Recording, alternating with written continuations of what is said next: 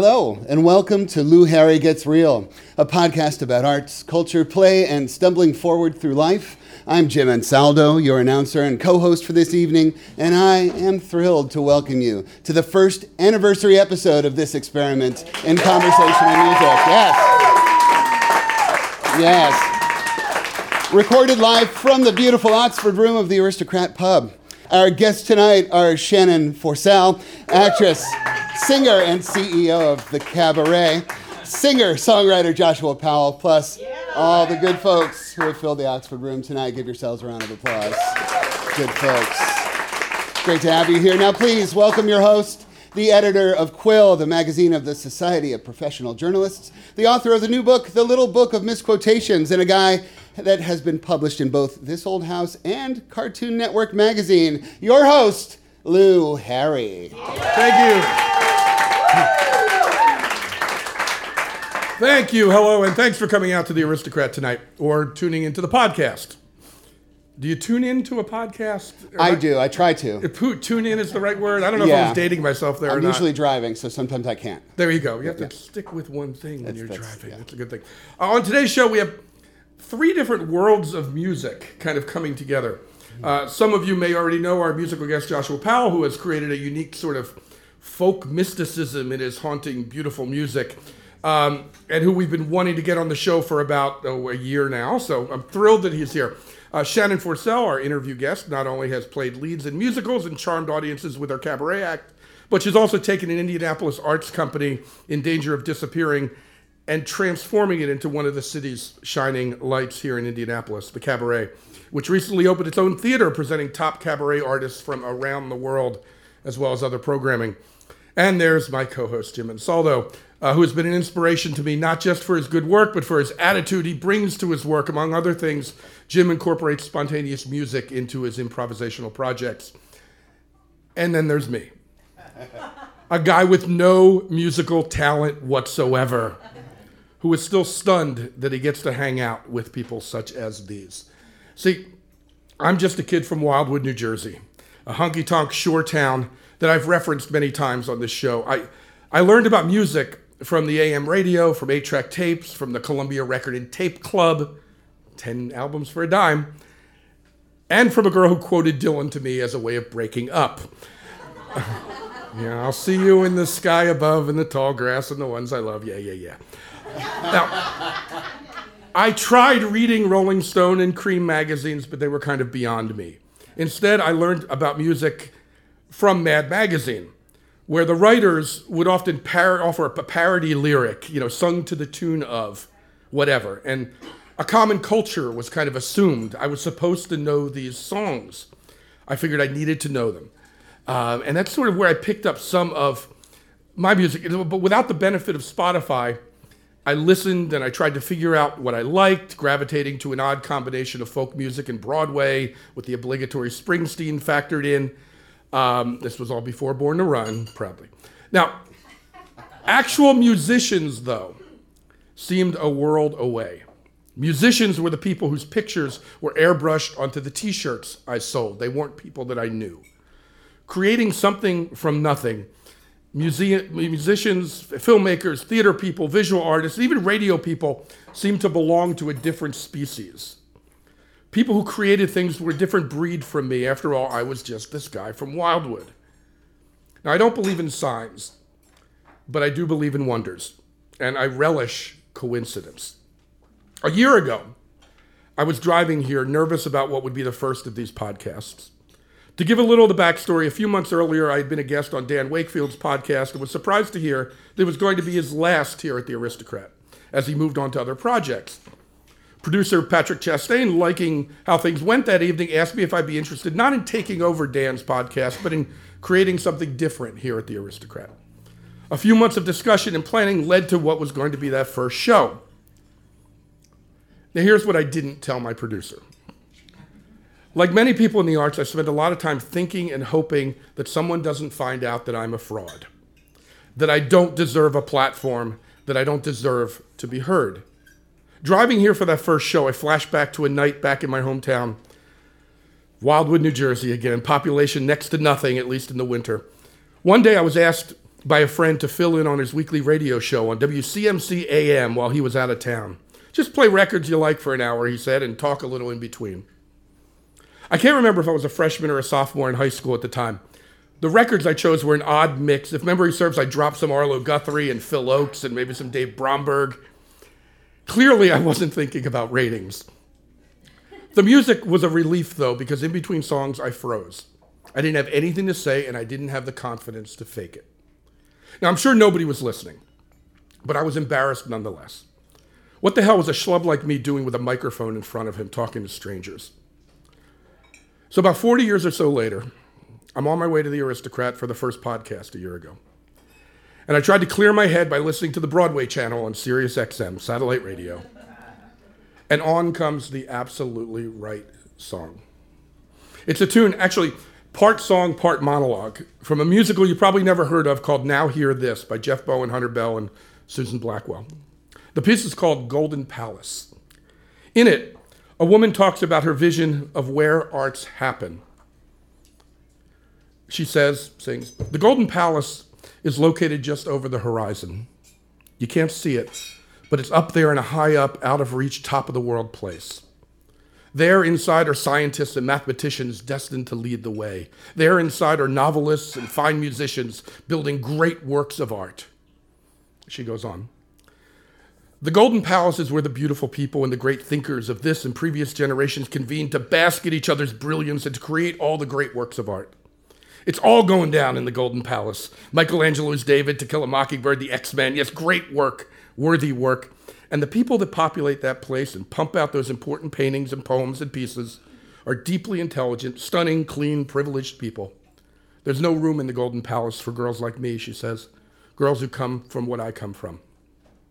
I parked the car out front across the street and I kept the radio on. Near the end of the Golden Palace, the woman says, I see my hands resting on the keyboard of my laptop. I look past my hands and the keyboard. I see through the panes of my studio window out into the sharp winter woods. She says, I'm typing this sentence at the MacDowell Artists Colony in Petersboro, New Hampshire, where I've been granted a residency to work alongside some of the greatest artists and writers on the planet to write the words you are listening to right now. She says, there is a Golden Palace.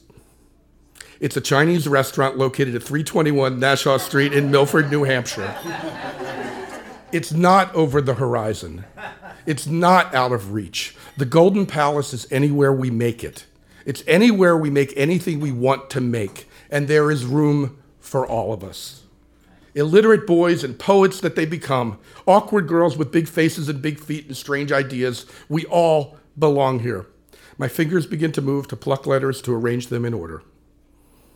Now, it takes a lot to convince a guy from Wildwood that he belongs in a place where people think and care about music and poetry and ideas that aren't purely utilitarian.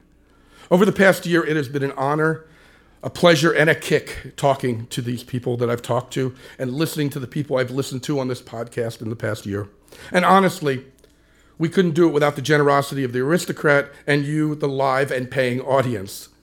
I'm still not convinced that I deserve to be in this Golden Palace, but it's a beautiful place. And the people I get to hang out with are pretty damn amazing. I appreciate that privilege. And with your grace, I look forward to another exciting year. P.S. On the way here, I once again was listening to Sirius XM's Broadway channel. This time, playing as I was driving up, was I Feel Pretty from West Side Story. Like I said, I don't believe in signs. I'm so glad that Jim and Saldo agreed to co-host this episode of the show. I've known Jim as an improvisational performer for quite some time. Not only is he a regular at CSZ Indianapolis for Comedy Sports and other shows, and created shows for the Indie Fringe Festival, but he's also the founder and co-director of Camp Yes And, an improv summer camp for teens on the autism spectrum. He's also a PhD research scholar at Indiana University. Welcome, Jim. Thanks, Lou. I wonder how you fell into the improv world. Oh, boy. I took an intro to theater course in my second freshman year of college and had a great teacher that I really connected with that kind of helped to open up that world to me. And then 6 months later, I was walking in downtown New Haven, Connecticut, and I saw a small black box theater and recognized it as the one where my instructor was an artistic director. And there was a sign on the door that said improv auditions. And I think I was thinking evening at the Improv, the stand-up show that was on after Saturday Night Live. Which had like no improv in it. No improv No in it. And walked in and auditioned and got cast into a show and my first improv class simultaneously and just fell in love with it. What are some things, I mean, when you're pulling audience suggestions, what are the things you'd never want to hear again? There are a lot of standard things like maybe the Eiffel Tower, if we ask for a landmark, or Mount Rushmore, things like that, especially if it's in a game where I'm trying to communicate that maybe to a team member and they have to guess it. Mm-hmm. And that's just because it's not super challenging for us having it done it so many times. So we want to stay challenged. And then other than that, it's just something that's not gross. Whether that's at someone else's expense because of their identity or just not really reflective of somebody's actual experience. Because that's what we're trying to do in improv is connect my experience to your experience and create something we've never seen before. As opposed to, I mean, is it often, an audience member trying to be funny or impress their friends with how funny they are? Yeah, and I don't want to have to try to be funny either because my children will tell you that doesn't fly. It's that co-creation. Yeah. Okay. We're used to seeing improv as entertainment, thanks to things like Comedy Sports and Whose Line Is It Anyway and things like that. How does that translate? I know you work with the business community, with teaching, with your camp. How does that translate into other benefits besides, hey, they saw something unique and they had a good time? Yeah, I mean, at its core, improv is what I think of as a technology for communication and connecting people across differences. So if you go back to kind of the beginning of American improv with Viola Spolin, she was a social worker, early childhood educator, hired to produce public theater during the Great Depression. And she had groups of immigrants that didn't speak the same language or share the same culture, and she had to get them together to co-create and collaborate. And so she created these improv games from stuff that she was taught and experience working with little kids. So in essence, improv was always a means for collaboration and connection, and it became a form of theater. So a lot of what we're doing now in the applied improv world is kind of full circle back to that, using it as a technology. You mentioned Spolin. Well, I was in LA on my shattering odyssey of self-discovery, hitchhike across the country around college time. Thanks, Bob Dylan. And one of the things I went to was this, because I was still recovering from that incident. I would be. But I went in and for a $5 ticket, I went to some high school gymnasium, and there was Viola Spolin running. Well, I didn't know it was going to be her. It was Sills and Company, her son Paul Sills. I was one of the early Second City people and all that. And they were doing improv games, and she was just sitting in the back by the bench. And during the intermission, all of the performers who were there gathered around her this was, the center of the universe. These were people doing improv, again, for a $5 ticket. It was Valerie Harper. It was Avery Schreiber, Severin Darden, Richard Libertini. Wow. Just amazing group of people. And to see them sort of humbled by their teacher. Yeah. That even, performers in their they must have been in their 50s, 60s at the time, still were there to learn stuff. How much of it is that sort of learning, that continual learning process as well? It's a lot of that. And to kind of go back and answer your question a little bit more, so in my field of education, the most valuable thing that I, as a teacher, can know about you is your prior knowledge and experience. And how much I have in my banking account. Yeah, that helps a lot. Yeah, that's the business side of things. So if I can find out I can create an appropriately challenging lesson for you if I have a good idea of what you already know and can do. And so it's that kind of continual learning process that teachers and students engage in to move forward. Yeah. Tell us a little bit about Camp Yes and where that came from and what effect you see on your students. In 2014, I went to a conference in Austin, Texas that was the Applied Improvisation Network conference, and met a woman who's a social worker and therapist who is teaching improv classes for teens on the spectrum in Austin, and was just astounded by her work. Just the handout alone I sent to maybe 25 people, which I rarely do at conferences, and just said, I want to figure out how to get you to Indiana. And she was excited to talk about that. So we started talking about a summer camp format because she could only be here for a little while. And then my background is in teacher education, so I started thinking, if we can involve teachers and help them learn how to use these techniques that are powerful for working with these kids, that's the way we'll scale up and have impact, because they're working with hundreds of kids a year. So that's kind of how the idea was born. And how many years has the program been going now? We just finished our 5th year. Our farthest traveler award this year was a woman from the Philippines who came to Indiana to learn this stuff, and we've had all kinds of folks from all over the country.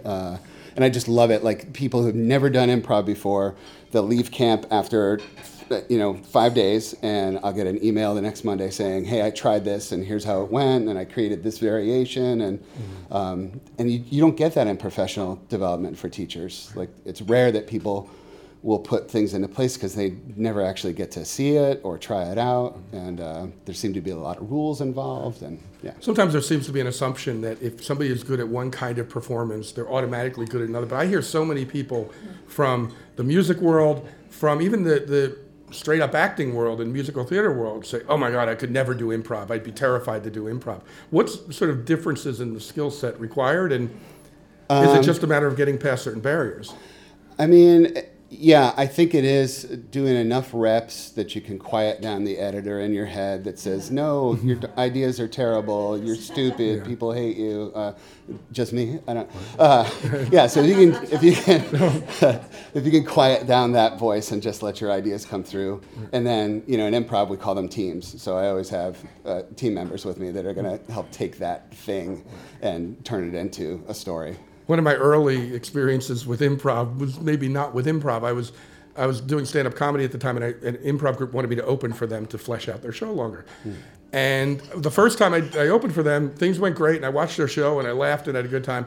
Second time I did the show, I did my stuff off the top, and then I saw that they were doing pretty much the exact same things they were doing the previous time, and I was thinking, that's not improv. Now, do you see some of that cheating that happens? I don't see it a lot, and maybe that's because I work, myself included, mostly with people that are doing it for the love of it, and not for the massive paychecks that we get.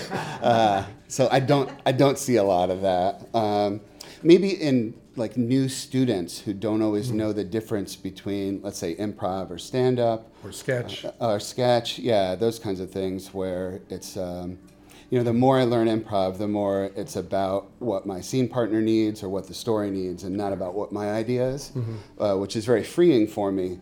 But that's different than folks who really want to craft a piece. Yeah. And those other fields are wonderful for that. Yeah, I've seen some of that where people leave. If you leave a stand-up comedy show, you might remember like 5 or 6 of the really funny punchlines.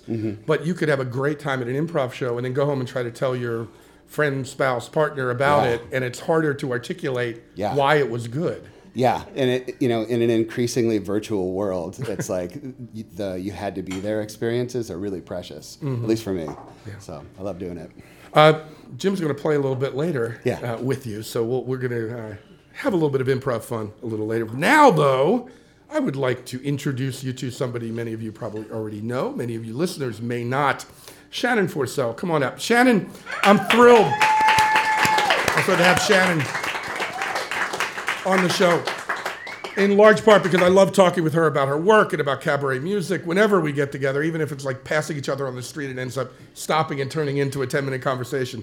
She was one of the first name talents that I became aware of when I moved to Indianapolis in the mid-'90s. And since then, she has helped transform the city's nightlife through the creation of the cabaret, bringing world-class talent to the city. A graduate of DePaul University, correct? Yes. And a former runner-up for Miss Indiana. Of course, she won the talent competition, which, as we all know, is the only one that matters. I want to jump in about that. So I won the talent and the swimsuit competition, but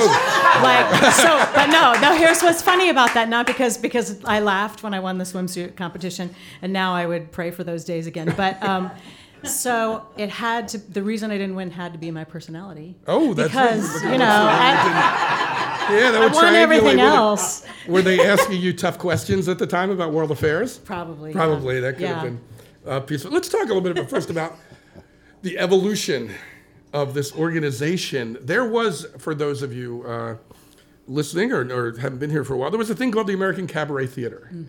And that was probably was that one of the first or one of the only places you were performing professionally at the time? I was in almost every show from 1990 to 2000. Wow. And this was a professional company here in Indianapolis at a wonderful venue at the Athenaeum.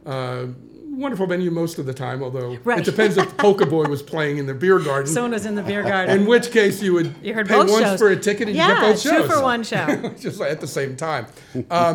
American Cabaret Theater did a lot of, the founder of it hated when I would call it, but did musical reviews largely. You know, we're going to do the songs of Gershwin this time, and we're going to just talk about how those shows were structured when you first started working. So they were, like you said, they were usually around a theme, and some, you know, cabaret does have a theme to it, and it gives you a structure for the show. So they were a much larger scale with 10 folks as opposed to a single person performing or just a couple people performing. And then they had these large screens that they did slides that would kind of have commentary about the song, so that there were sort of some layers to it as well. It was a great place to, you know, learn your craft and work really hard, get work all the time doing it. So yeah, I would agree that it was a musical review. There were much bigger shows. And what kind of music did you find yourself gravitating to? A certain song that you said, oh yeah, that's something that speaks to me, and others you probably had to do that kind of didn't. Well, what did you find yourself attracted to? You know what? I love everything. I can find Gregorian a connection. chants. Yeah, right. I usually like music that's, you know, about life or about our connection to each other. And of course, I mean, but there are other great songs that are completely shallow and just take you away from the world, and you love that too, you know. But the best cabaret songs are certainly about our humanity, and those are the songs that always appealed to me, recognizing the importance of life and time and what matters. I like that kind of stuff. Did you grow up exposed to that kind of music, or a wider range? My dad was a great lover of all kinds of music. We didn't have a lot in common. My dad is a man's man and was an Olympic swimmer, and I have like zero athletic bones in my body, which was why I was super excited to read this week that show choir is now a PE, like counts for PE, which, like, if that would have happened in my day, like, sheesh, that was like, man, you know.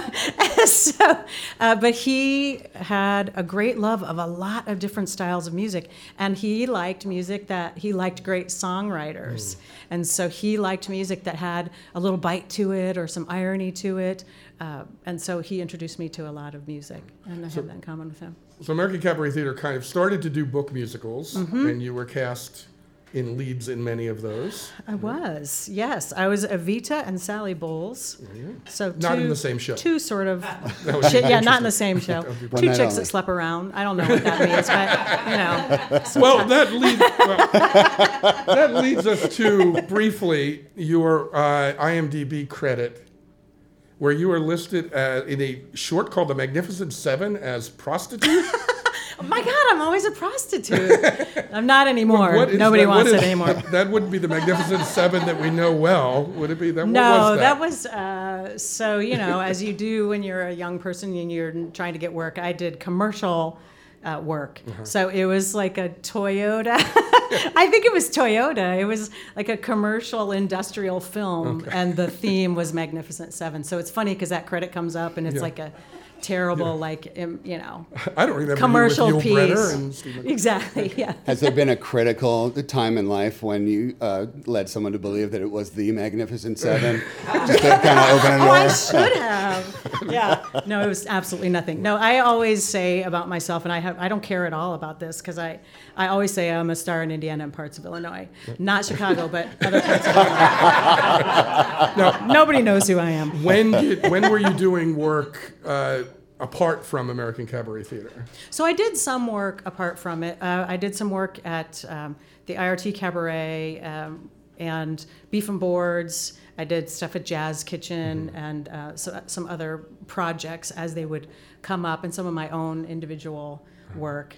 Right. But I was pretty busy at the Cabaret, which was a gift. I mean, when you're a young person, to be in every show is a gift. That's one thing that's hard that when we became more of a national model, it was sad for me that we weren't giving local performers as much work. But hopefully we'll go back to some of that. So American Cabaret Theater, though, hit some hard times. Looked like it was going to disappear. Yes. How involved were you at that time in trying to figure that out? Or did you sort of step in with the model for what it ended up becoming? No, I was hired, so they knew that they had lost their identity, so to speak, because Claude McNeil, who was their founder, who created the shows, and that was when I was in the show. So he retired, and then they did some book shows, they did some other stuff. They just couldn't kind of have the same kind of groove, and they were doing things that other people were doing, so they just didn't have an identity anymore. And so they hired me to say, how can we bring some of that old vibe back? And I was going to do a series a little bit like what we do now. But on my first day that I was there, the executive director quit. Not because of me, I hadn't been there long enough for that yet. But I think because he knew the writing was on the wall. And I think he was kind of just waiting until I got there and was like, see ya, here you go. So somehow the board said, what are we going to do? Now we need to decide, are we going to shut our doors or do something else? And do you have any ideas? And I had already left my other job, so they said, do you want to help us? And so that was either the dumbest or smartest thing I ever did. And so we just brainstormed, this was when the economy was tanking. So it wasn't just the Cabaret. The rent lease went up at the Athenaeum by twice the amount. The economy was tanking. All kinds of stars aligned for that to happen. It wasn't just a failure of the organization per se. Just a lot of things happened. So we said, what can we do? There had been a lot of commentary that the quality wasn't what maybe it could be. So we said, what can we do that's raises the level of the artistic quality and is more sustainable? And that's when I said, well, why don't we do Cabaret as it really is, which is an intimate space, a small space, up close and personal, which would be less cost, a lot less overhead. And you could just take the same letterhead and just white out the American in the theater, right, and you've got Cabaret sitting right there. Yeah, exactly. Look at those cost savings. We did, I'm sure, do that at the first when we had no money. So, yeah. And that intimacy probably is not just about the physical space you're in, right? Absolutely. The pieces you pick and that sort of thing. Yeah. And that seems to connect back to what you were talking about in terms of the love for the word and the tone of the word that you learned. Yeah, because, the shows that we have now are people that are big stars, but it's them being them, not them being a big artist. So they're down to the core of who they are and showing all their vulnerabilities and our common humanity and picking pieces that they want to do to express who they are. Like you said, what do they have to say? What do they want to say? This is their chance to say, what do I want to say? And what do I want to put out there and share with people? I think those are the kinds of experiences that keep people in the game too. Right. As rough as any creative business can be. Yeah. As you're screening possible acts for the Cabaret as it stands now, are there people who you find who simply have nothing to say? I mean, yes, are there acts that just kind of go, yeah. Well, that was a song after a song after a song? Sure, and there's a lot of artists that don't want that to be exposed to that kind of vulnerability. It's very hard to be exposed. It's an art form where you have to be okay. When you were talking about improvisation, I was thinking it is kind of a little bit like that too, because there isn't a fourth wall in Cabaret, and things will happen. It is live, and you don't know what the audience is going to be like. So there are a lot of things that happen even in a show that's planned that become improvisational, and but I just like. Just people will, 1 minute I'll be laughing, and the next minute they'll just punch me in the gut with something that is just stunning. And every show is very different because it's all about that person's story. You also talk about how in Cabaret, the room is a character usually in it. And Absolutely. I know you've gone through about 4 venues now as you've been with Temporary Space and then as the new space is built. Tell me what, having the opportunity to build this space from nothing, tell me a little bit about what was there and what you and your team saw that it could be and what elements were chosen that we might not necessarily think about. We know there needs to be a stage. We know there needs to be seats. What are the other questions that you asked yourself? Yeah, we had the good, in a way, when you're in a lot of different rooms, you can find out what's great about each one of those rooms. Our favorite room was the very first room we were in, which folks here might know as Chef Joseph's. Became Chef Joseph's. The connoisseur room. Right? Connoisseur room. And it was much a room that was around this kind of size, because it was really, really close and personal. Our room now is about 200 seats. That was around 90 seats. I loved it. It was just, close up, and they're right there, and to see that kind of magic right in front of you is something you can't really describe. So but when you're on this side of the room and you have to go to the restroom in the middle of a ballad, that can be kind of bad. Yeah, that can be bad. Theater magic. That was my favorite room because I really loved that. The warmth of that room. Then the Columbia Club room, the Crystal Terrace, was just a stunning room, much more like rooms in New York with the backdrop of the city right behind it. Very, very stunning, more Cafe Carlyle kind of feeling. And this room, we tried to take a little bit of all of those rooms. We needed to have more seats, so we couldn't be as small as we would like to be. Right. And we couldn't afford to do it, really. You can't afford to have those kind of stars in 90 seats.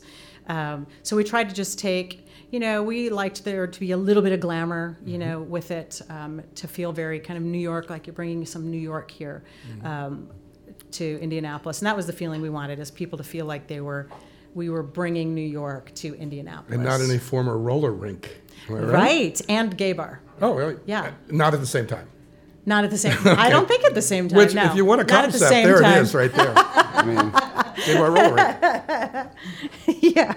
What are other elements that you think make a good cabaret show? When do you sort of see an act perform there and exhale and go, that worked? And when do you go, you know what, it could have been, something was missing? Connection.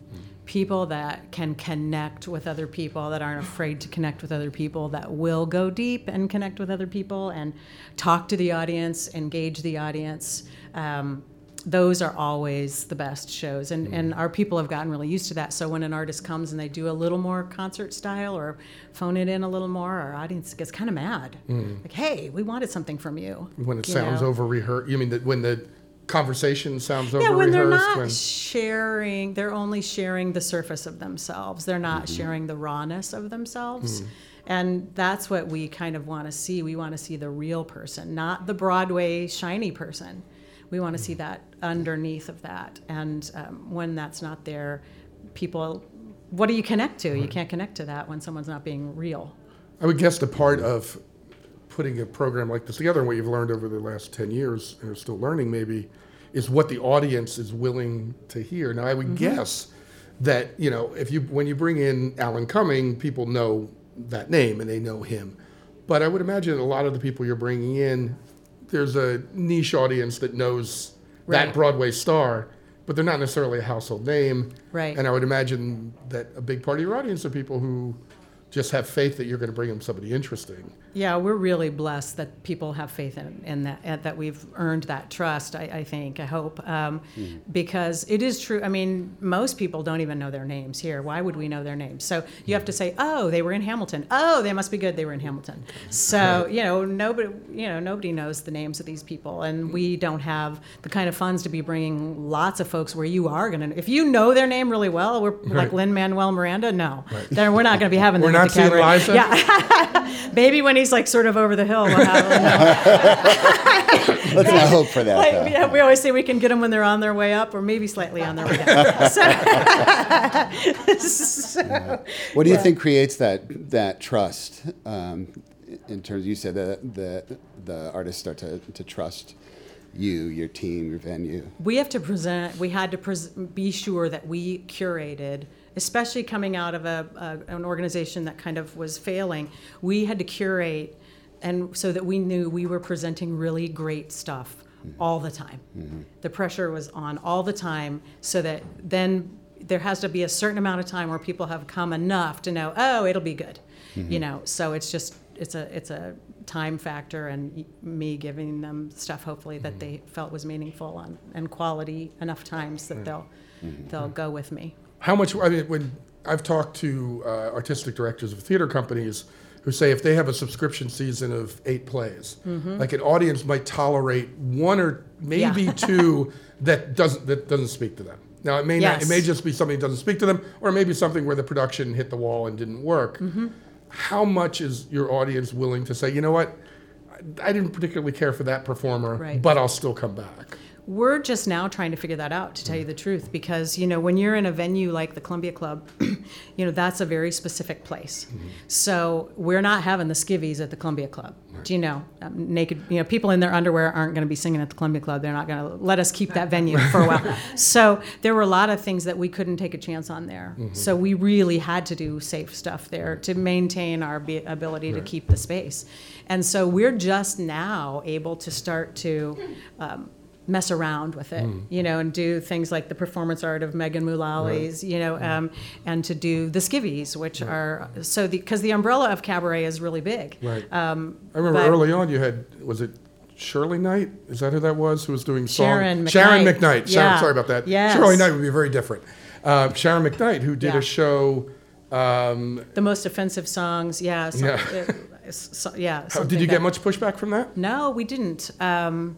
We didn't. She did that well enough that people understood if you're going to a show like that and you're offended easily, then shame on you. Right, you didn't read the ticket. Yeah, that's the name of the show. Right. So we're just now trying to navigate what this room and the people now, our audience, wants and will come with us on. And so some of it will take building a little bit of a newer audience, and we're doing some things just specifically to reach out to audiences we couldn't reach out to before. For instance? A lot of folks would be super intimidated by the Columbia Club for a lot of reasons and historic reasons. And so, if you're a woman or of color or young, there's lots of, folks, and a gay, we had a huge gay audience, so they didn't care. But, that are more open to that now, and we can reach out and really play that up more. It feels like your club instead of being in somebody's private club that you're not a member of. Right? Exactly. Gotcha. Yeah. It's not a club now. It's accessible to everyone, no question. Right. I think in going to the cabaret over the years and seeing a variety of shows, I've probably seen at least 24 renditions of My Funny Valentine, which is often wonderful and reinterpretive and amazing. Are there overdone songs that you wish performers might avoid? Are there songs you've heard too many times? Oh, no. And maybe it's because we have a variety of folks and they're doing their own stuff that they're sort of known for. So we don't do as much Great American Songbook type shows. So maybe if we did more of that, I would notice that. So there's nothing that comes to my mind and everybody puts their unique take on it. So I don't know, Don't Rain on My Parade happens a lot, but it's okay. How about in terms of structuring? Because you kind of got to be really good to do that song anyway, so, For those listening at home, Shannon's face did not make it seem like it was okay. Seemed less okay. Yeah. Jim's going to do the audio face captioning. She seems delighted right now by my comment. In structuring a season, how much are you just at the mercy of other people's schedules? If somebody has, a day off from a Broadway show versus, here are the acts I want to get. Wait a minute, these 3 that I want would all be back to back instead of spread out over the season. Could you talk a little bit about the logistics of scheduling? Yeah, the logistics are definitely tricky at times because we want the people that are really current, which means they're doing things. So luckily, a lot of so we really can't get an artist that's in a current show until after they've been in it 6 months. So once you hit the 6-month mark, they usually have an out. It's called an out. That means they can ask for a night off to do something else. So if audience in Indianapolis is enjoying this Broadway talent, somebody's walking into a theater in New York going, pissed off. Yeah, pissed off. They hate us. At this evening's performance, the role usually played by playing the role tonight. Yeah. We don't have a lot of people. Idina Menzel's out, but Ruth Buzzy is in. So yes. Yeah. Casey Levy, who's the star of Frozen. She was just here, and so those people hated us. They didn't know they hated us. So. Gotcha. I would pay to see Ruth Buzzy in Frozen. I would totally pay to see Ruth Buzzy in Frozen. Yeah. Oh my God. Yeah.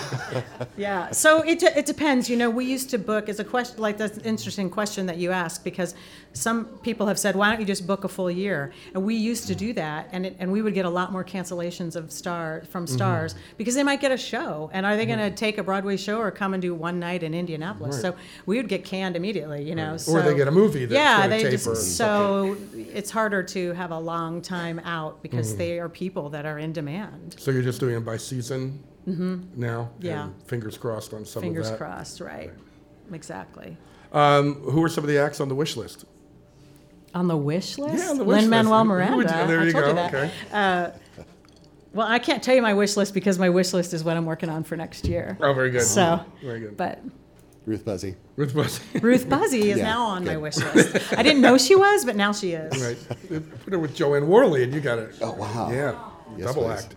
And I love people telling me who they want to see. So people email me, Jim, who would you like tell to me see? after the show who you want to see. If there are people you want to see, I'd love to know who people want to see. Jim? I'm going to hold out for Lin-Manuel Miranda. Yeah, right. I'm not going to say it's impossible. How much time you got? Who knows? Right. Do any of us know? Well, that's one of the. But when Hamilton is coming to town, you are getting The Hamilton a piece of touring that. cast, Tell a little yeah. bit about that show, because I think it's really cool. When we usually here in Indianapolis, if a touring production comes into town, we get it for a week. So they're coming in, they're leaving as soon as the shows are done. Occasionally, we get a show that runs 3 or 4 weeks, like Hamilton coming here for the first time. So on one of their Mondays off. Yeah, on December 9, on a Monday, they are going to just come to the cabaret, all the cast, and they're going to do what they want to do. And all the money goes to Broadway Cares Equity Fights AIDS. So it's the Hamilton cast not being Hamilton that night and being themselves, and for a good cause. It sold out really quickly because anything that has Hamilton on it. And so we have 2 shows that are both already sold out. So sorry if you wanted to see that. So if you can get Margaret Hamilton, that'll sell out. Yeah. Wizard of Oz medley. Right, Yes. yes. That would be a good thing. Thank you so much for joining us, Shannon Forsell. Thank you so much. Ladies and gentlemen,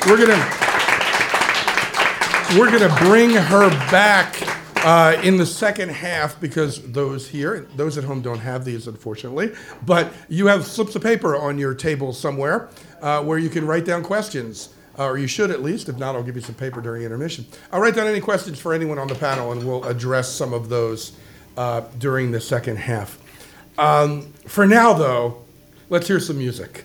Joshua Powell's music has been described in the press as, quote, a crossroads of revival in the river, folk mysticism, and barroom-ready, guitar-driven rock with conscience and existential wonder. I can't do better than that. What a review. Played over 750 shows in 40 states, has been heard via Starbucks official store playlist. Oh my and on gosh. TV's The Fosters and Blood and Oil. Please welcome Joshua Powell. Yeah. Thank you, Lou. You line up all those accomplishments, and I actually believe you. Oh, wow, I've done some stuff. Thank you for having me, y'all. This is a song from my band's new record. That record's called Psychotropic, and the song is called Spirit of the Trailer Park.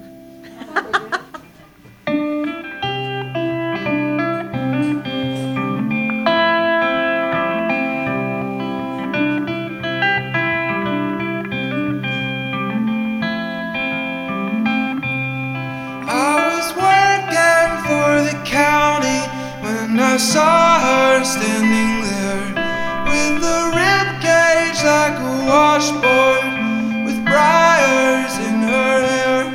Alabama is a furnace and the summer is a dog. She was naked in the creek bed in the image of her God.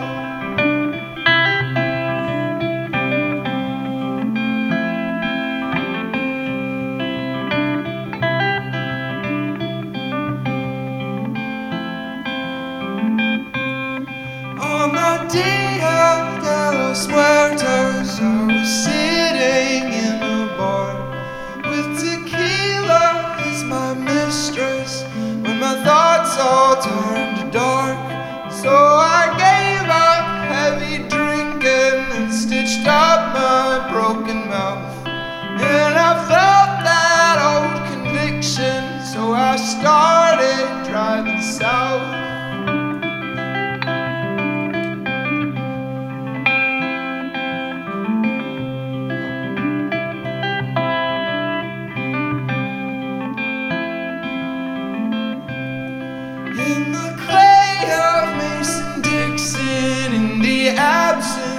small snow, where the button buck is rotting for the whitetail of the doe.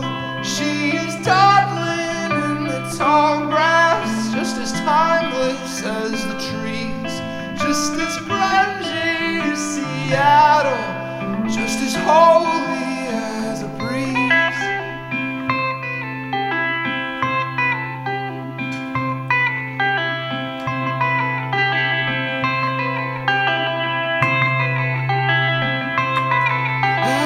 Coming to battle, she was tugging in my jeans.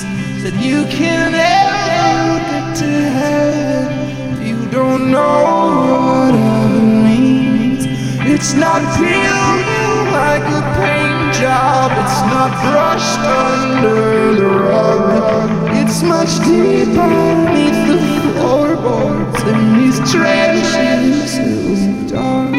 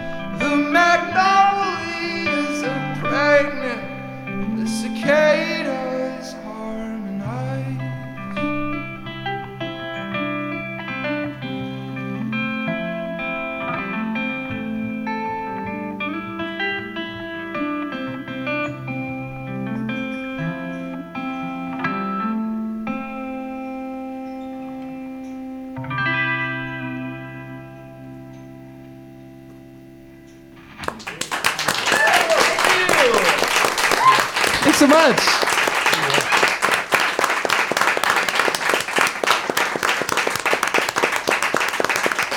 Bless you. Thank you so much. I feel so fortunate to be here and just really out of my depth with this cast up here. I'll tell you what, it's so interesting. I was just having this discussion outside of one of our frequent dive bar haunts just last evening, telling a friend how I'd gotten a little hoity-toity in my youth about how serious I was about music and about approaches to artistry, because I had a friend who was in a similarly geared indie sort of rock band, and this friend would invest a ton of money into making a really cathartic, emotional record and then play one show off of it and then not really do anything again for 3 years. And I was just so frustrated by that because it costs so much money to make a record, and it takes, and for me, it's not emotionally cathartic to make. For me, it's work, it's grit, it's sweat. It's not, I got all of the songs that I had in me about girls that hurt my feelings out young. And I don't write about feelings anymore. Like, I'm an ideas man.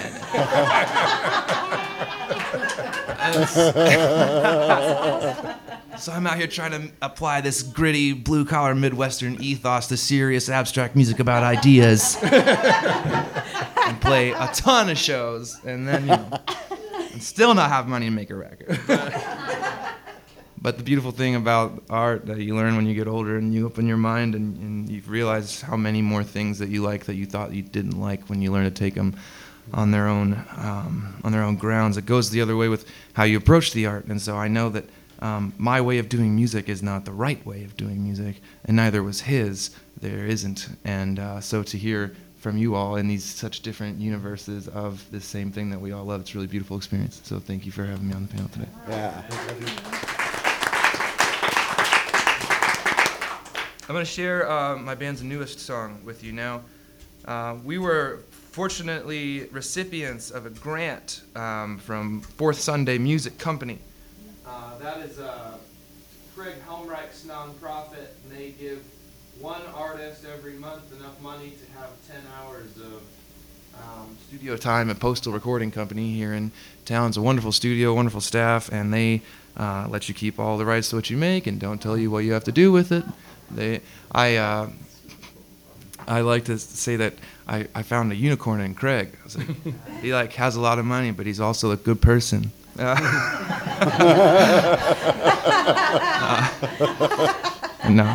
He's been a wonderful patron of especially the Fountain Square scene, but a very inclusive and diverse and encouraging community that's built around the Fourth Sunday Coalition. So we just recorded this song there. It'll be coming out later this year. I wrote it after some rather psychotropic meanderings through the Southern California desert. We went to Salvation Mountain out by Slab City, if you're familiar. Leonard Knight crashed his hot air balloon in the desert, which you could just stop the story there. But he spent the rest of his life building a mountain out of adobe and hay bales in the middle of nowhere because God told him to. And emblazoned the entire thing with all this Dago paint and all these icons and sacrosanct religious iconography. And just emblazoned at the top with this huge heart, and it says, God is love, and it's just out there in the middle of nowhere, right on the corner of an anarchist commune beyond the rule of law. It exists in the US of A right now. You can go. And anyone can. It's anarchists. I wrote this song after that.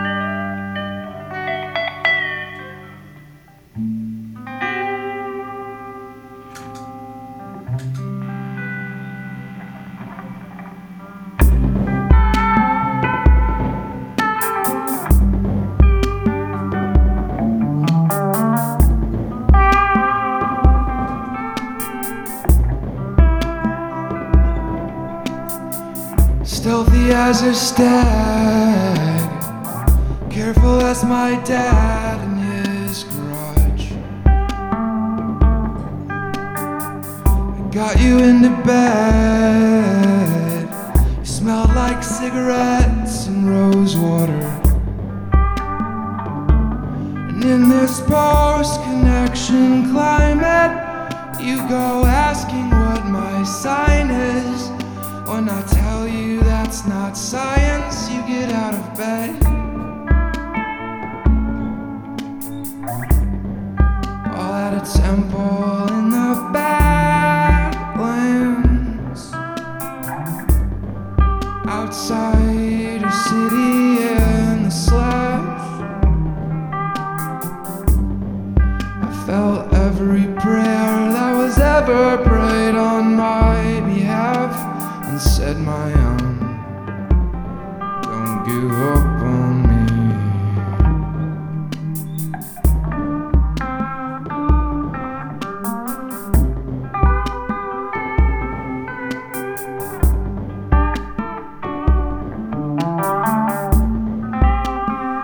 Don't give up on me. When I was out on tour 40 years or more is how it felt. My friends are better sports. It's tried to cram the Lord into their throats. Not doing right by my employer, or becoming the destroyer. My mother mother sits embroidering her scriptures, while at a temple in the Badlands, outside a city in the slums, I felt every prayer that was ever prayed on my behalf, and said, my own, don't give up on me.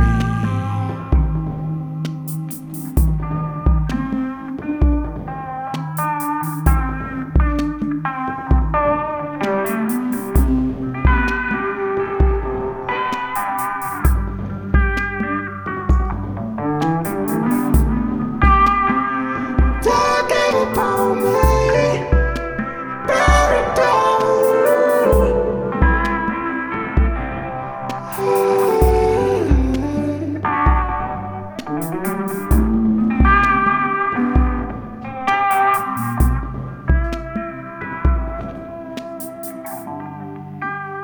At a temple in the Badlands,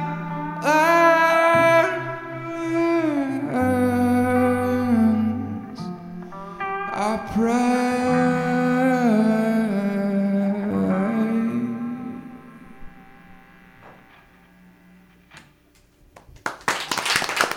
Thank you, everybody, so much. Joshua Powell. Cheers. Joshua will be back in the second half with more music. And we're also going to have your questions for anyone on our panel. We're going to take a short break. We'll be back in just a few minutes. Friends and family, welcome back to Lou Harry Gets Real. We'd like to thank the Aristocrat for sponsoring the Lou Harry Gets Real podcast. Yes, please.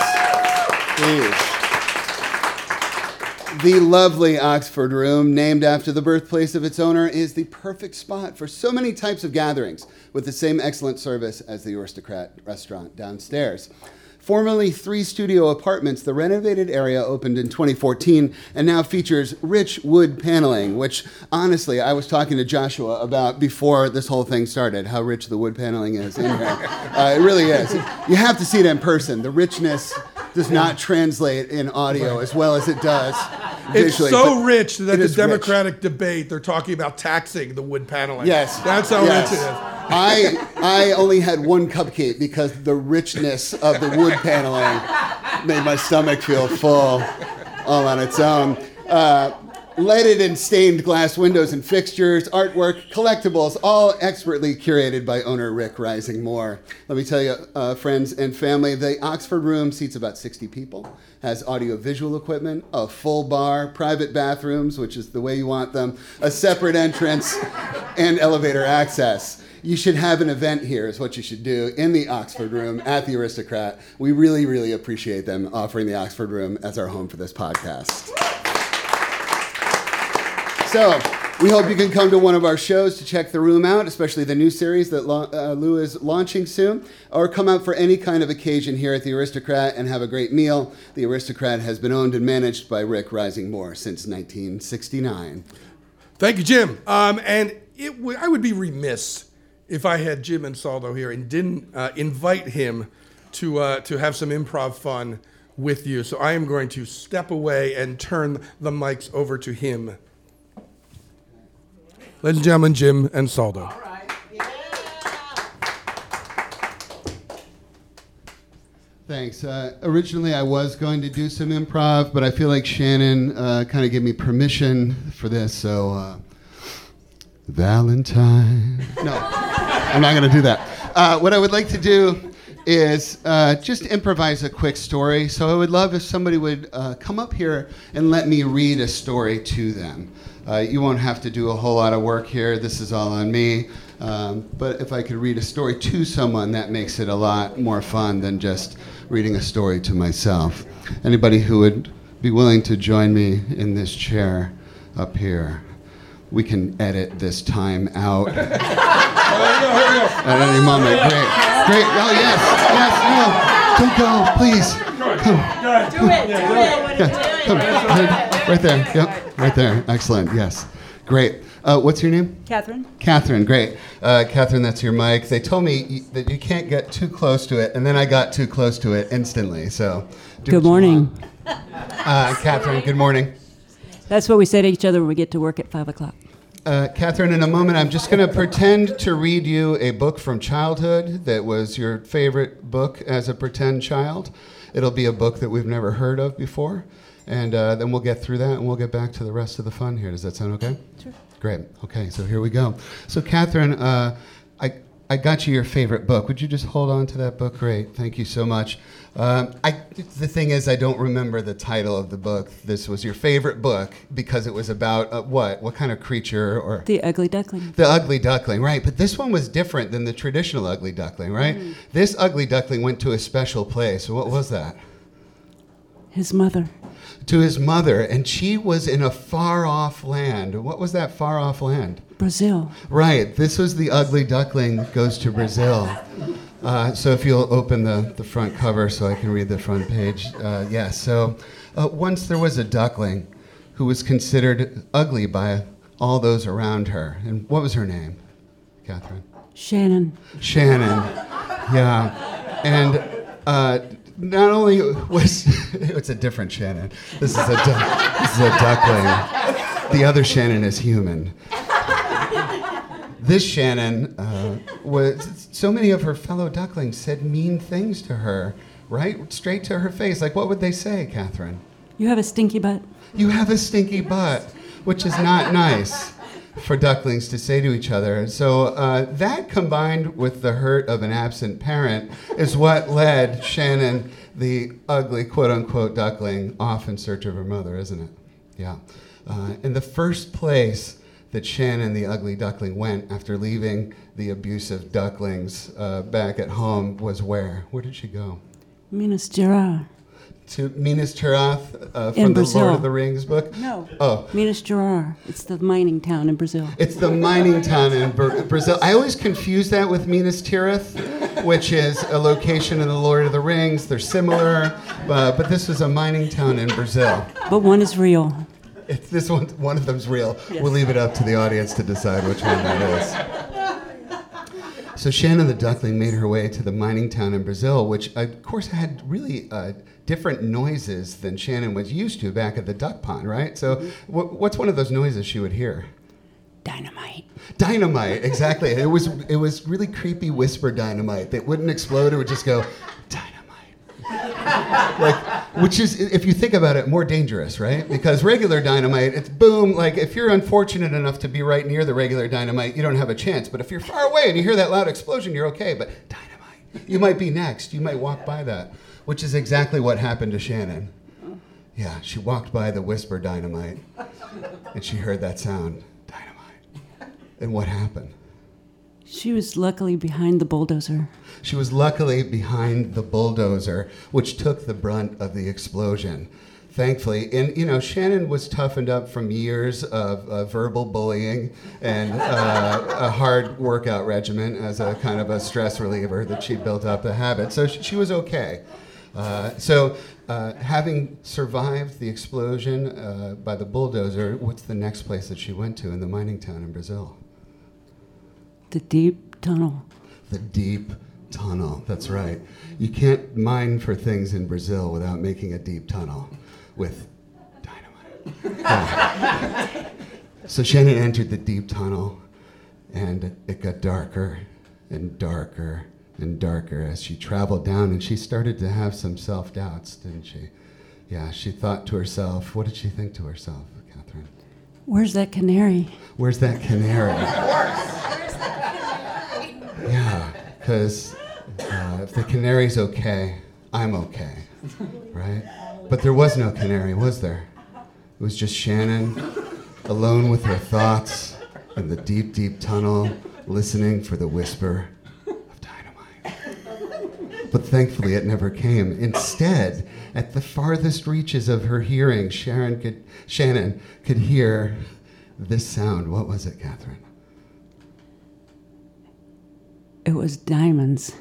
It was diamonds. It was the sparkle of diamonds, which if you've never been in a deep, deep tunnel that gets super dark, and you're listening for whisper dynamite, you might not hear the sound of diamonds. But what does the sparkling sound of diamonds sound like? No. It's just a singular strike. Yeah, that's how you know the big diamonds are there. It's just a single ping. And Shannon went toward the sound of the sparkling diamond, didn't she? And in the unearthly glow of the cavern at the bottom of the deep, deep tunnel, in that faded light, Shannon saw Her aunt. her aunt, which was nice, somewhat disappointing because she was looking for her mom. And that's okay, Catherine. It's fine that it's not the mom, but it was the aunt. So close is what Shannon thought to herself. See, because all it takes is one strong connection with another adult to build resiliency in a young duckling like Shannon. And so she reminded herself, I'm super close. And so how did she greet her aunt? What did she say to her in that diamond Where's room? my mommy? Where's my mommy? And Shannon's aunt, whose name was? Helen. Aunt Helen, turned to her and said, she's right. Under the bulldozer.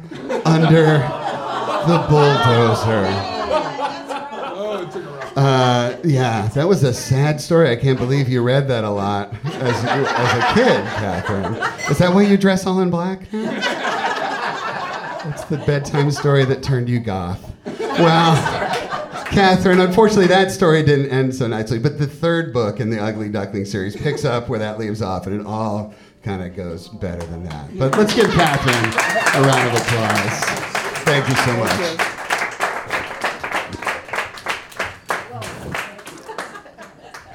The dulcet tones of Jim and Saldo. All right, welcome back again to the show. I want actually Joshua and Shannon to come on up again. We have some questions. First of all, I wanted to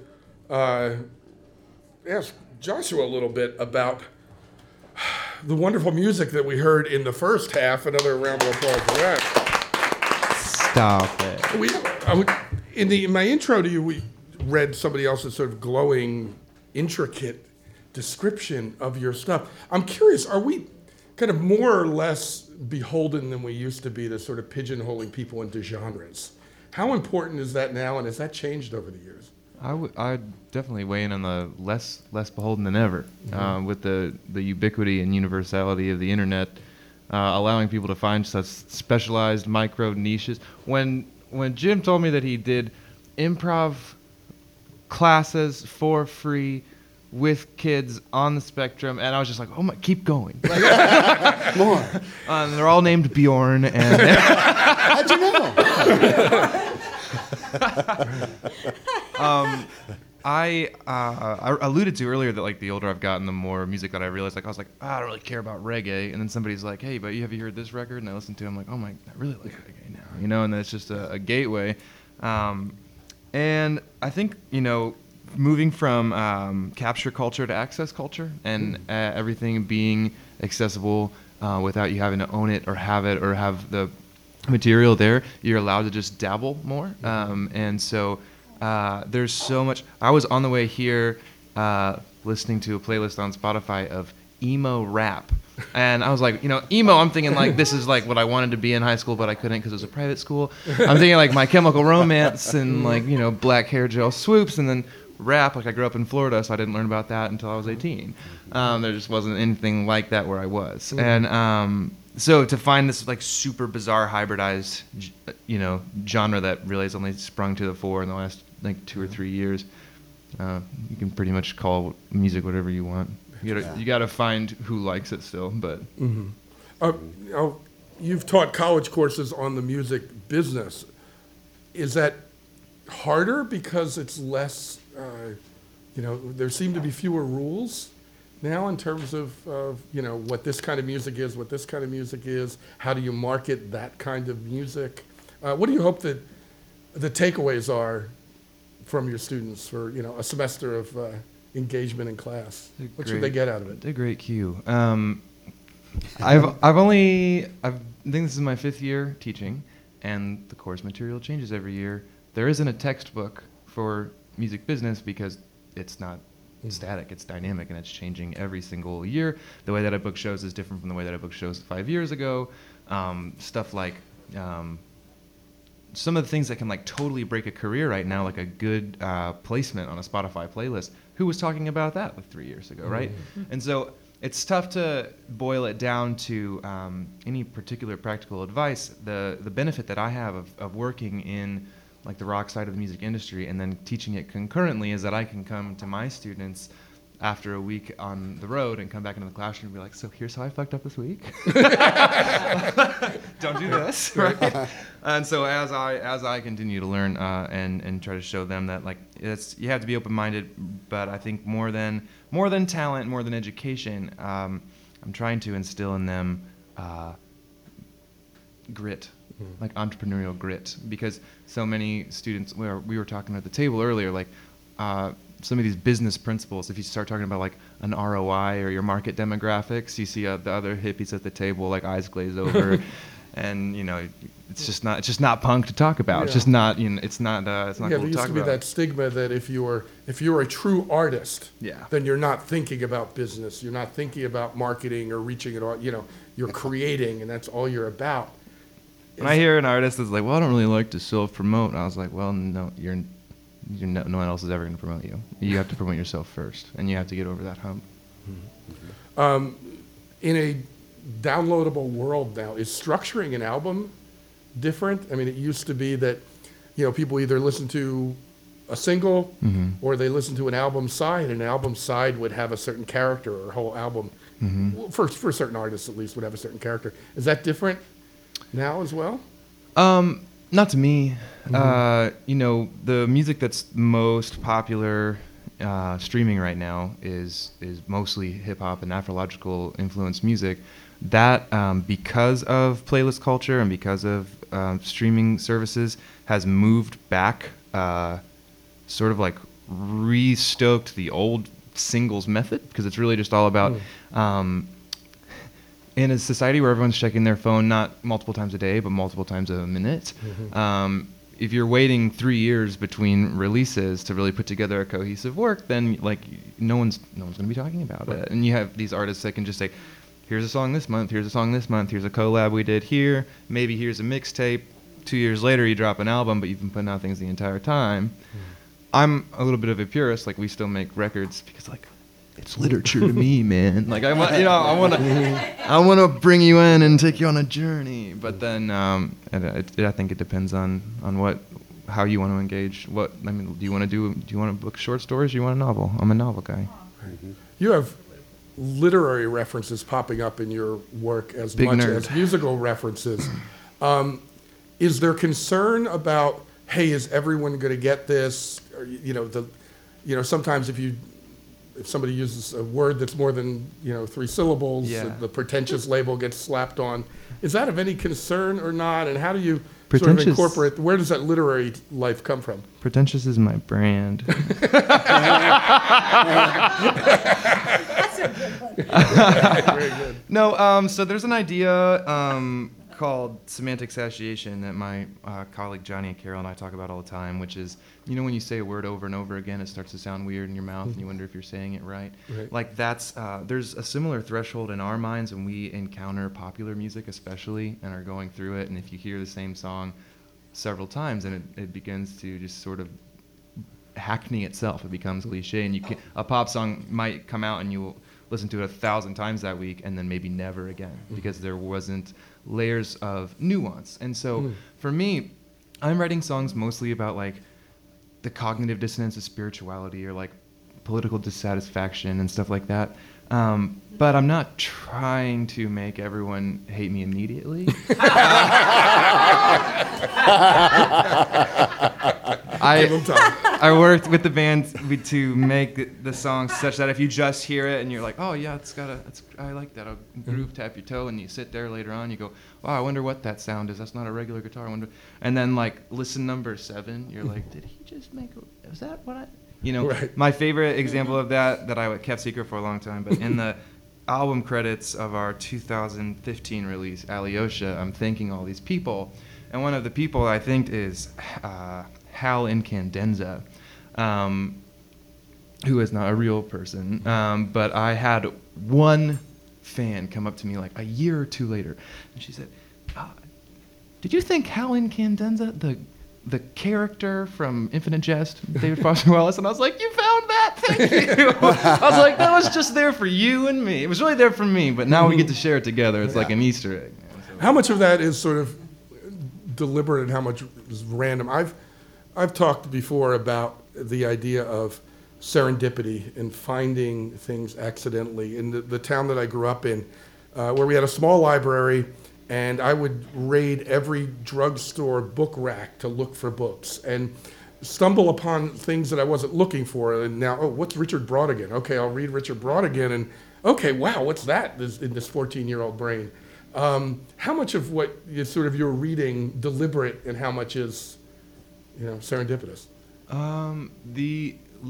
My mom's an English teacher, and I studied with like some of the most influential people in my education were always the English teachers and the writing and poetry teachers. I don't think you can be a good writer if you're not a good reader, and so when you're studying the craft and you're not just always being creatively generative, but you're also being annotatively analytical, and you're looking at those works and you're trying to distill what makes this great, and then not how can I copy it, but how can I translate this principle. And then sometimes that gets kind of almost self-serving in a way where it's like, I'm going to put this little reference in here, But most of the time it's like, well, I'm purposefully reading the stuff that I think is going to make me into the type of writer that I want to become. Interesting. We asked the audience here to offer up some questions that we want to throw out to everyone on the panel. And some of them is I'll twist for different members. This was directed for Shannon. What was the most surprising performance in your years at the Cabaret? Was there a performer that surprised you, either for audience reaction or did something different, or? Well, it was the one we were talking about at dinner. Let's talk about that a little bit. So sometimes there aren't good there are surprises that aren't good surprises, and this was a not good surprise. And it was a singer-songwriter, not Joshua. It was a singer-songwriter who had too much tequila before the show, and engaged in connection with the audience that was uncomfortable. Questioning someone's private part size in the front row and such. And the singer that he brought with him started crying because they were embarrassed about being with this person, and was calling our agent trying to get out of the second night. And so that was a big surprise. Yeah. It was a surprising performance. Yeah. We did recover from it, though. And she came back. She came back. Not with the singer-songwriter. Not with the singer-songwriter. Joshua, surprising venue or surprising audience at any given time where, there was a reaction you weren't expecting? I played in a haunted warehouse in Houston one time, and there was upon entry, there was a pile of Raggedy Ann dolls that was like a mountainous. There was these paintings on the wall of people eating themselves, and I swear to God, there was in the dark corner, not around any other people, a little girl in a ballerina costume just dancing by herself. And I was like, what is this? Oh my God. There's no one to blame. I booked the shows. I didn't research it well enough. That's either terrifying or that was a hell of a ride on the bus to get there. It was. One or the other. They told us after the show, they said, I know you're from out of town. You guys can sleep here in the venue if you want. I was like, nope. Nope. Drove to Louisiana. I'm sure you've had a few surprises in improv shows. Oh, yeah. There was this one warehouse in Houston that asked me to dance in a tutu in the corner.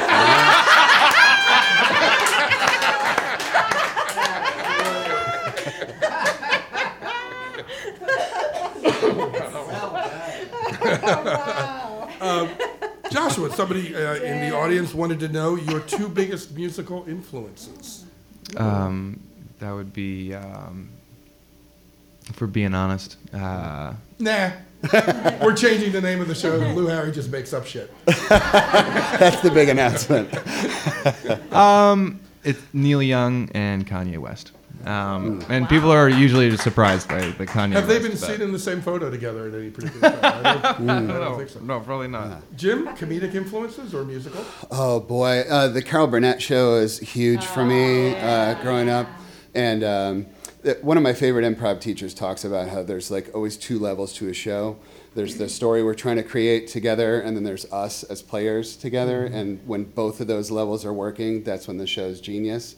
And that's what Carol Burnett taught me, is like even the show level can fall apart, but if we're having fun and with each other, then people will watch and have a great time. Shannon? Musical influences. What? Yes. Musical influences for me? No, who do you think Ruth Buzzey's musical influences are? Oh, come on, Shannon. Stay with the program. So I have a quirky musical influence that I really love, and it's a singer-songwriter named Susan Warner. Oh.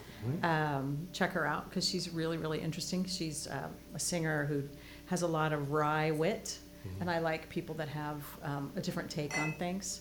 So she's one of my musical influences. I can't think of others that I narrowed down because there are so many great folks out there. So I'm gonna give Susan singular focus. Oh, very good. People will go out and Yeah. Google her, She's check out super cool.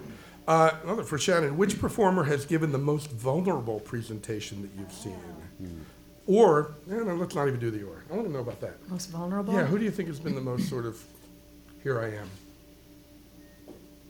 I would say Alan Cumming gave the most vulnerable performance. He's a specialist at cabaret, obviously, so he does that. But he shared a lot of very deep personal things. Everyone knows him as the big, guy that's quirky and fun and hip. But he showed a lot of different sides to himself that night that were like a lot of comedy, or a lot of people that are big as life have a lot of pain that gets them to where they are. And he shared a lot of that, which was great. Somebody want to know from me, what has been my all-time favorite concert and why? I used to, when I worked at the Shore in the summer, I started as soon as I could drive, I started to ask I got one day off a summer, and I would drive with a different friend each time to the Valley Forge Music Fair, one of those in-the-round theaters. And I mentioned before Arlo Guthrie, and I would see Arlo Guthrie one time he was with Loudon Wainwright, another time with Dave Bromberg. Those Arlo Guthrie concerts were real connective for me. Another was at the Philadelphia Folk Festival, torrential rains, and listening to Coco Taylor and her Blues Machine, with half the people leaving, the rest of us just having a blast, getting soaked and listening. I don't know if that was the greatest concert, but it was the stuff that I can still feel. Other great concerts you've seen? Oh boy, I got to see the Ramones a bunch when I was younger, and that was formative and great for me. Yeah. Great concerts? Saw Bon Iver at the Palace Theater in Louisville, and that's one of my favorite and also most influential artists. Yeah, sometimes it's venue too. Seeing Richie Havens in a tiny bar at the Shore and things like that. Yeah. Do you have a favorite that you've seen? You're not going to expect mine, but I'm a freak fan, like my husband, of U2. So we love U2, and but every one of their songs is a cabaret to me. There we go. I would argue, I'd go out on a limb and say that the music to Spider-Man: Turn Off the Dark is incredibly underrated. It was a terrible show in New York. If you've seen it, it was truly awful. But the music really sounds so much better than 3/4 of what's on Broadway. Shannon. Was there initial hesitation with creating the cabaret, people saying that this is great, but there isn't an audience here for it in Indy, whether that was because type of show or ticket price? Was there skepticism about whether Indianapolis would embrace those kind of shows? Oh, absolutely. I think a lot of people lost bets off of me because, it's a very niche kind of thing, and nobody was really doing it. Now there's a lot of, there's the White Rabbit Cabaret, and Feinstein's going to be coming, and Magic Thread, but at that time, heck, people don't even know what cabaret is. So, yeah. For any of you, this will be obvious for you, but for either of you guys too, any example of how you employed improv in your shows, either whether it was a show must go on, dealing with a problem, or changing things at the last minute because of something that happened that wasn't necessarily something that you dictated? So not so much musically, but performatively, I'm a big appreciator of Father John Misty because he embodies this ironic, self-depreciative, just really wry character that's lampooning himself and his own audience. So it's very metamodern and weird, but I write all these songs that are generally pretty dark and moody, and I do, as an artist, take myself seriously. But when I'm, especially in a one-on-one sort of solo vibe, I find that not only like telling stories before the songs is going to draw people in and create a personal, but I also just am I do just try to be very silly and very vulnerable and make jokes off the cuff. And I did a show in Nashville last week. Only played 4 songs, and I talked just as long as I played. And I came off, and you get a lot of like, "Oh, great set, bro," and stuff. But this woman came up and she goes, "You were hilarious." And I was like, more of that. I don't care about the songs. Like, thank you. That's what I want to hear. Shannon, I know there were situations where early at the opening of there was a time when the restrooms weren't working and you had to direct the whole audience to neighboring locations. Any other, times when you've had to wing it as a performer or change We were just talking about, I was talking about a different one before too. 5 minutes before the show started with Norm Lewis, the entire plumbing went out of the entire theater. And we are next to the living room. Do folks know where the living room is? It's a different brand than the Cabaret, and so a great brand. It's just different brand. And so they were so gracious. They allowed every single person to go and use their bathrooms. The parade of 200 Cabaret audience members. So 200 members. Cabaret people, and one of I think the men's bathroom is sort of. 2 stalls with like a shower curtain that goes across, and so even the Broadway star, we had to like kind of take him and take him to it, and he really liked it. But it was kind of great to see these kind of worlds colliding and sharing space in an emergency too. It was sort of fun to see that kind of happen. Other times when obviously every show is what's going to happen now, but any particularly almost disastrous? Oh boy, yeah. So I was in an improv troupe back in Connecticut where I grew up. This must have been the early 90s. And one of our members was the stage manager at the Oakdale Theater, which is an outdoor amphitheater with a stage in the round. And he somehow wrangled us a spot opening for Aretha Franklin and the OJs. What? And if there is any audience that wants to see a group of 6 white guys do improv less than the audience at Aretha Franklin and the OJs, I have not encountered it. And the stage is in the round, so while we're feeling, like every few seconds we see a fresh new face, just like... No. Doing stand-up, I got a last-minute gig opening for Ernest Isley of the Isley Brothers once, and they didn't announce that there was going to be an opening act, and boy, were they thrilled. Yeah, it's rough stuff. You want to hear some more music? Yeah. Let's hear some more music. Joshua, you want to? Can do. All right. You happen to have an instrument right there that'll help you create music. Super convenient. And before you do that, make sure we know where you can be seen in the next couple of months. Absolutely. I was pleased that Holler on the Hill was on your radar. We're the first band on the first day. Oh, fantastic. And that's a huge honor for us because all the rest of the bands are national, and I was like, oh my God. So there's that, and then the Hi-Fi has resurrected after 10 or 11 years the Battle of the Bands that used to be at the patio. And normally I would scoff at the apparent commoditization of art and turning it into a talent show to validate your merit or whatever. But then I looked at the people who are running it, and I was like, yes, these are all the best, most taste-making people in our scene. There's 72 bands and 3 rounds. It's every Wednesday from the beginning of October to the middle of February. Wow. And they're all at the Hi-Fi until the last show. It's at the Vogue. And our round 1 is on December 11th, so please come. I'm the worst musician in my band, I promise.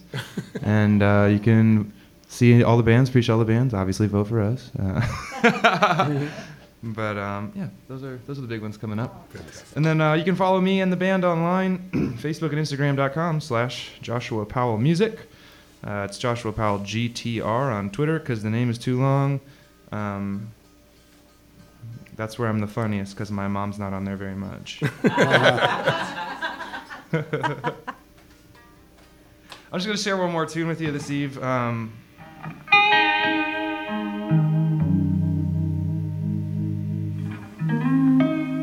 This is also from our album Psychotropic, for those of you who are with us tonight at the Aristocrat. I have some copies out here if you're interested.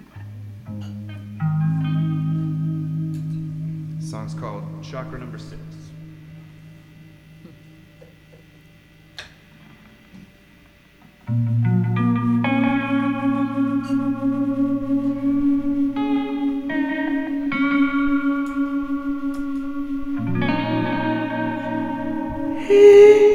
You're screaming,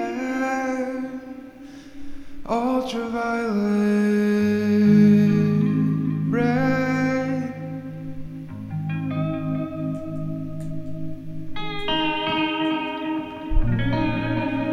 When the messenger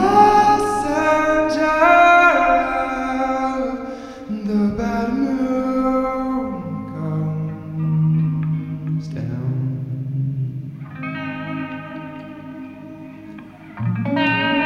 This little bird